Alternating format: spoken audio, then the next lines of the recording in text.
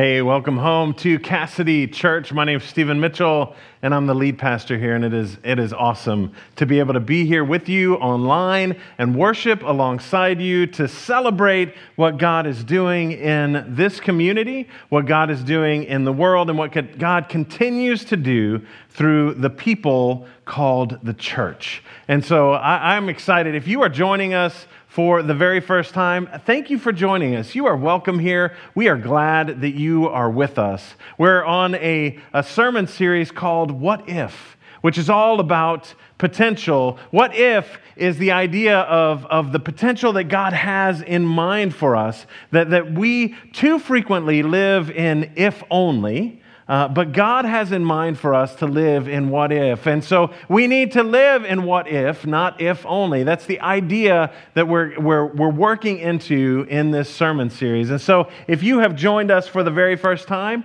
if you are there and you've been out there for years and years, we are just excited that you're with us. Because in us, we hope that you will find a group of people who are passionate about Jesus Christ. We know we're not perfect, but we know the one who is. And He wants us to grow in that relationship and to grow in our relationship with one another and to be more like Jesus. So join us and walk alongside us and grow in that relationship. Hey, a few years ago, well, actually quite a few years ago, when the lottery came to Missouri, I had a good friend that was all about it. He was so into the lottery, just the mindset of all of the potential that you could get if he won, right? He wanted to win the lottery so that he could build a compound for his family. He wanted a compound so that he and his wife had a house and that their kids had a house and that their in-laws had houses. And it was a massive compound. And in this guy's head, it's just so much possibility. And if only I could win that lottery, if only I could afford to build that, if only my kids could come and stay in the same area, if only all of those things would happen. And that's kind of where he was, is he was living in the regret that he didn't have enough money to do all the things that he had envisioned doing. And if we're honest with ourselves, we do that very same thing. Because when we look at money, we see security. It's going to keep us safe. We can afford the house we live in because of the money we have. Or we look at it as it keeps us healthy because we can afford medical care if we have money. Or it is our gift to ourselves for retirement. It can carry us into retirement. So our future is based off of money. And if we just have enough money in there, we can retire early and we can go and do the things that we've always wanted to do. Or it's a legacy. We can see that financially we can leave a gift for our kids or our families or our friends that can help them to live life differently than the way that we had to go through it. And all of those things make sense, but the problem is that we put a lot of faith in our finances and in the treasures that we have here on earth. And the reality is money can have such a great hold on us that we can ignore the gift of Jesus so that we can keep it. So that we can keep the money that we have. There's a story in the New Testament that Jesus has an encounter with a young man that's called the rich young ruler. And the rich young ruler comes to Jesus and falls at his knees and says, "Rabbi, tell me, what do I need to do to inherit eternal life?" And Jesus says, "Hey, don't lie, don't cheat, don't steal, don't murder, don't commit adultery, don't do all of the things that you know you shouldn't be doing." And the young man looked at Jesus and said, "Hey, all of those things I've done since my youth." And Jesus, it says, looked at him with love. That Jesus loved him for his response and for his heart. And then Jesus said, "One thing you lack. Go sell all you have and come and follow me." And it says the man went away downcast because he had many possessions. The problem is we put a lot of faith in our finances rather than in our God. And far too frequently we hear this question, if only, or we have this statement, if only Jesus didn't want my money, then things would be so much better. If only I didn't have to give to God for any reason, then things would be better. I've had atheists that come up to me and say, hey, why does God want my money? Why does God expect, if God created the heavens and the earth, why does God want my money? Why does God need my finances? And the problem is it's not the finances that God needs. It's your obedience to the finances or your slavery to the finances that God wants to break you free from. That you have the opportunity to make a change in your life, and it's one that's for the better. And the crazy thing is that this is real, that we don't see it in this way, that we put far more faith in finances than we do in God.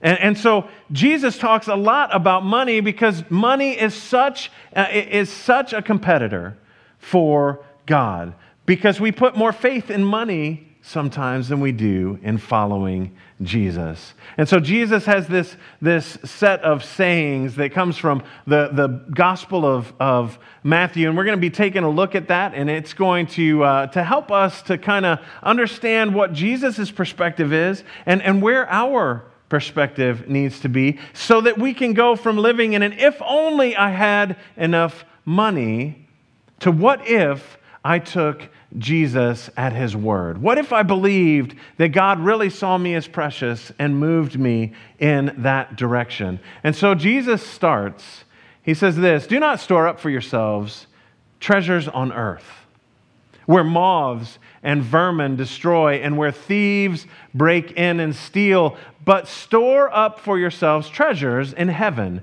where moths and vermin do not destroy and where thieves do not break in and steal. For where your treasure is, there your heart will be also. For where your treasure is, there your heart will be also. Jesus starts this by saying, hey, don't store up stuff on earth that can be stolen, or he says that moths and vermin can come in and take. And we don't really get that a lot, but if you think about it, they're not, the folks that Jesus is directly talking to are not talking about dollar bills or gold bars. They're talking about what they have that has value. So if they had a field and they had harvested that field, that grain would have value. If they had cloth and they had prepared that cloth and set that cloth in a place of storage, that cloth has value. And what Jesus is saying is the value that you place on those items is not going to be ultimately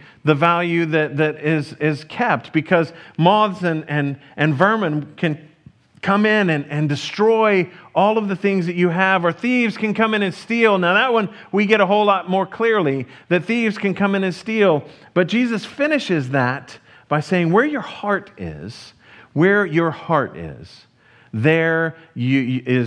the direction you're going to go. That's the thing that you're going to follow after. And so Jesus is saying, hey, we need to train our hearts. We need to tune our hearts to God, our Father in heaven, and the reliance that we have on that, because if we don't, then our hearts can be filled with all kinds of greed and all kinds of insecurity, and we can buy into the idea that there's just not enough to go around. In the Gospel of Luke, Jesus says this, take care, be on your guard against all kinds of greed, for one's life does not consist in the abundance of possessions. One's life does not consist in the abundance of possessions.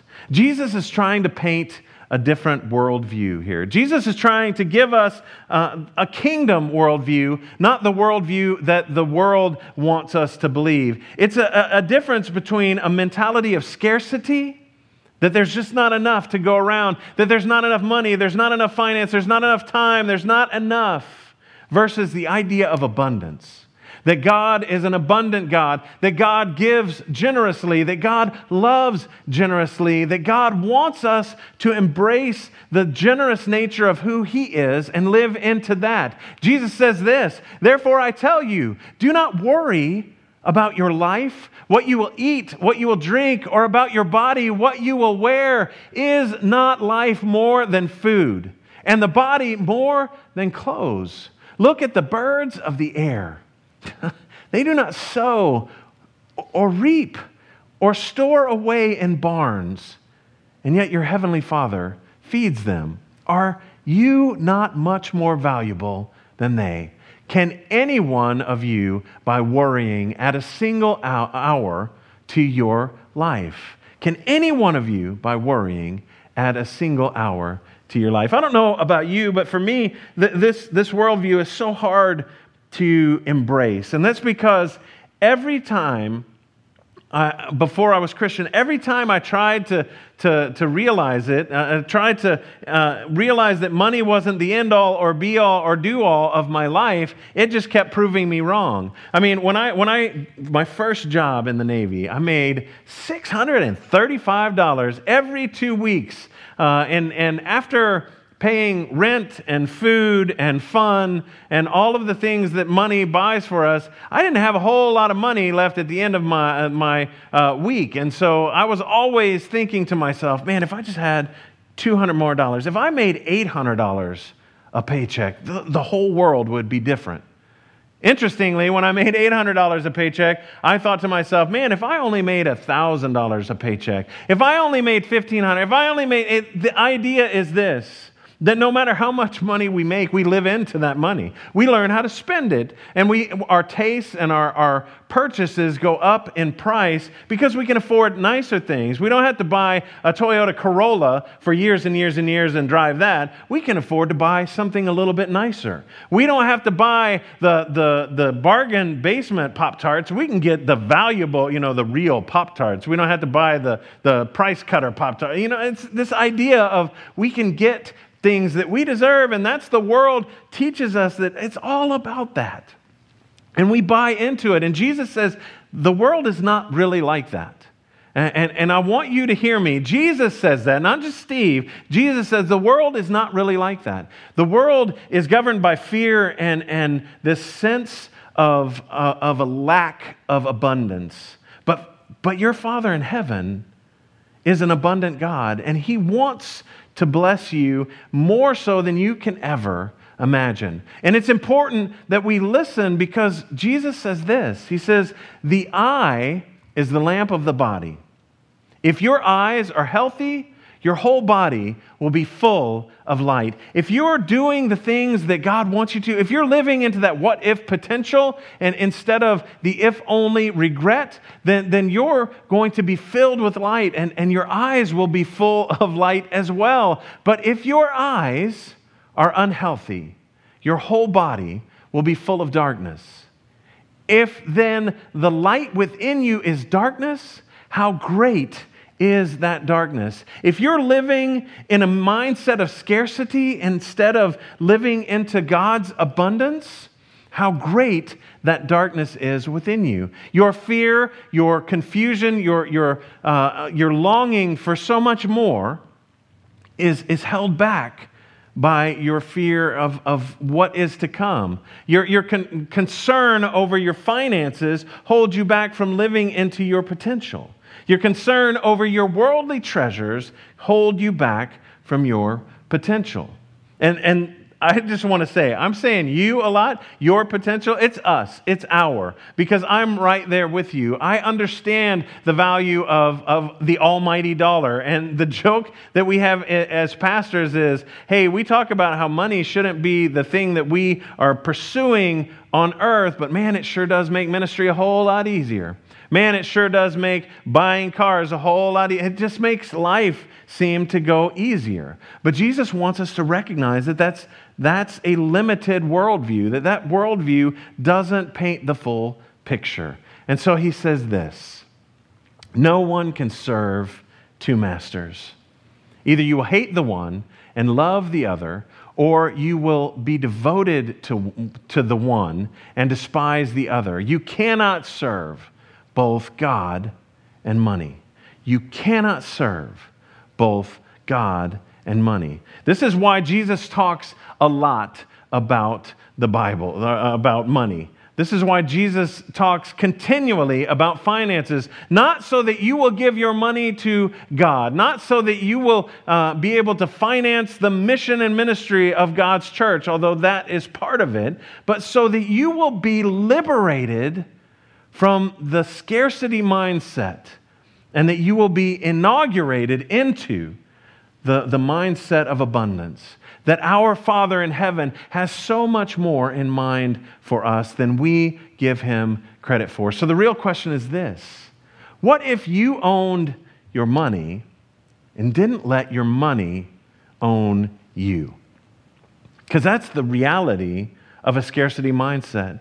The if only I put enough money away, if only I save for long enough, if only I work hard enough. And God says, what if you came over to my side and you saw the abundance that I am making available to you? What if you submitted yourself before me and made that change? And friends, I just wanted to tell you that I was the chief of all reluctant givers. I was the one who didn't want to give a penny. It really hurt me to give because I needed all of my money. I was a single dad and I was trying to raise 2 kids. I need all the money that I'm making, God. I would show up to church and I made the decision that, hey, my kids are eating donuts on Sunday morning, and I need to give something for the donuts. And maybe I'll give a little something for the entertainment value of it. So I would put like a $20 bill in there because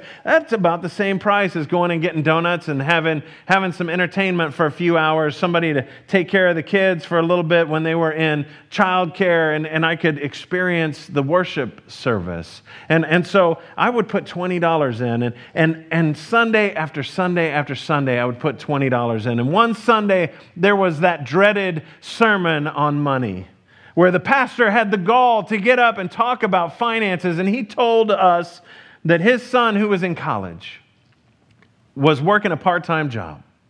And that son was in the top 15% of givers at the church. The church was in St. Louis, in one of the wealthiest neighborhoods in St. Louis. And so what I heard was this kid that has a part-time job is giving more than most everybody at the church, and it convicted me. It made me feel guilty because I knew what the Bible said, that a tithe is 10%. I knew what that was, and I was heartbroken by it, but I was also angry. Maybe you're like that. When you hear about that, you have all the excuses lined up, and I had them. I was just laying them out for God. Well, God, I don't know how you would expect me to do that. I could never do that. You know how much money I make. You know how much money I'm having to spend on the kids. You know. And the truth is, I was living into an if-only mindset. And so me, the chief of all reluctant givers, said, fine, God, I'll give in. I'll give in, and I will give the way that you have asked me to give. I will write that check, and I know that it's going to fail. But, Micah tells us this, that in everything, in all things, that we can test God in one thing, and that is in being generous to God, that God will be generous to us. And so I was like, fine, you tell us that we can test you in this. Well, I am going to test you, right? I really had a bad attitude about it. Maybe you can hear that in the way that I'm conveying it. But I really believed that it was all going to fall apart, that I was going to give this check for 10% and my kids were going to starve. In my mind, I knew that I wasn't going to be able to make the payments on the house. I wasn't going to be able to afford the food. I wasn't going to be able to afford gas. I wasn't going to be able to afford childcare. I wasn't going to be able to afford all of these things. And so I wrote the check, and I remember payday came, and I was like, well, this is it, God. If you want to tell me I can stop, please let me know. And I remember putting it in the offering plate, and in my mind, I thought, man, I hope that doesn't bounce. Because that's how close I lived on the finances that I had. And what happened was I never looked back. 2 weeks later, I put another check in, and 2 weeks after that, I put another check in, and then I started to recognize that God was doing more with my 90%, helping me to budget, helping me to spend more wisely than I ever had done with my 100%. I was more frugal, I was more caring, I was more focused on the finances that I had so that I could do the things that I needed to do, and it lit me up because it was unexpected. I did not believe that that's what would happen. But friends, I have continued that process my entire life. After that first moment, I have continued to give generously to the church because that's what we're called to do and because it made a difference in my life. I felt the freedom in the liberation and the trust that I had for God in taking that step of generosity.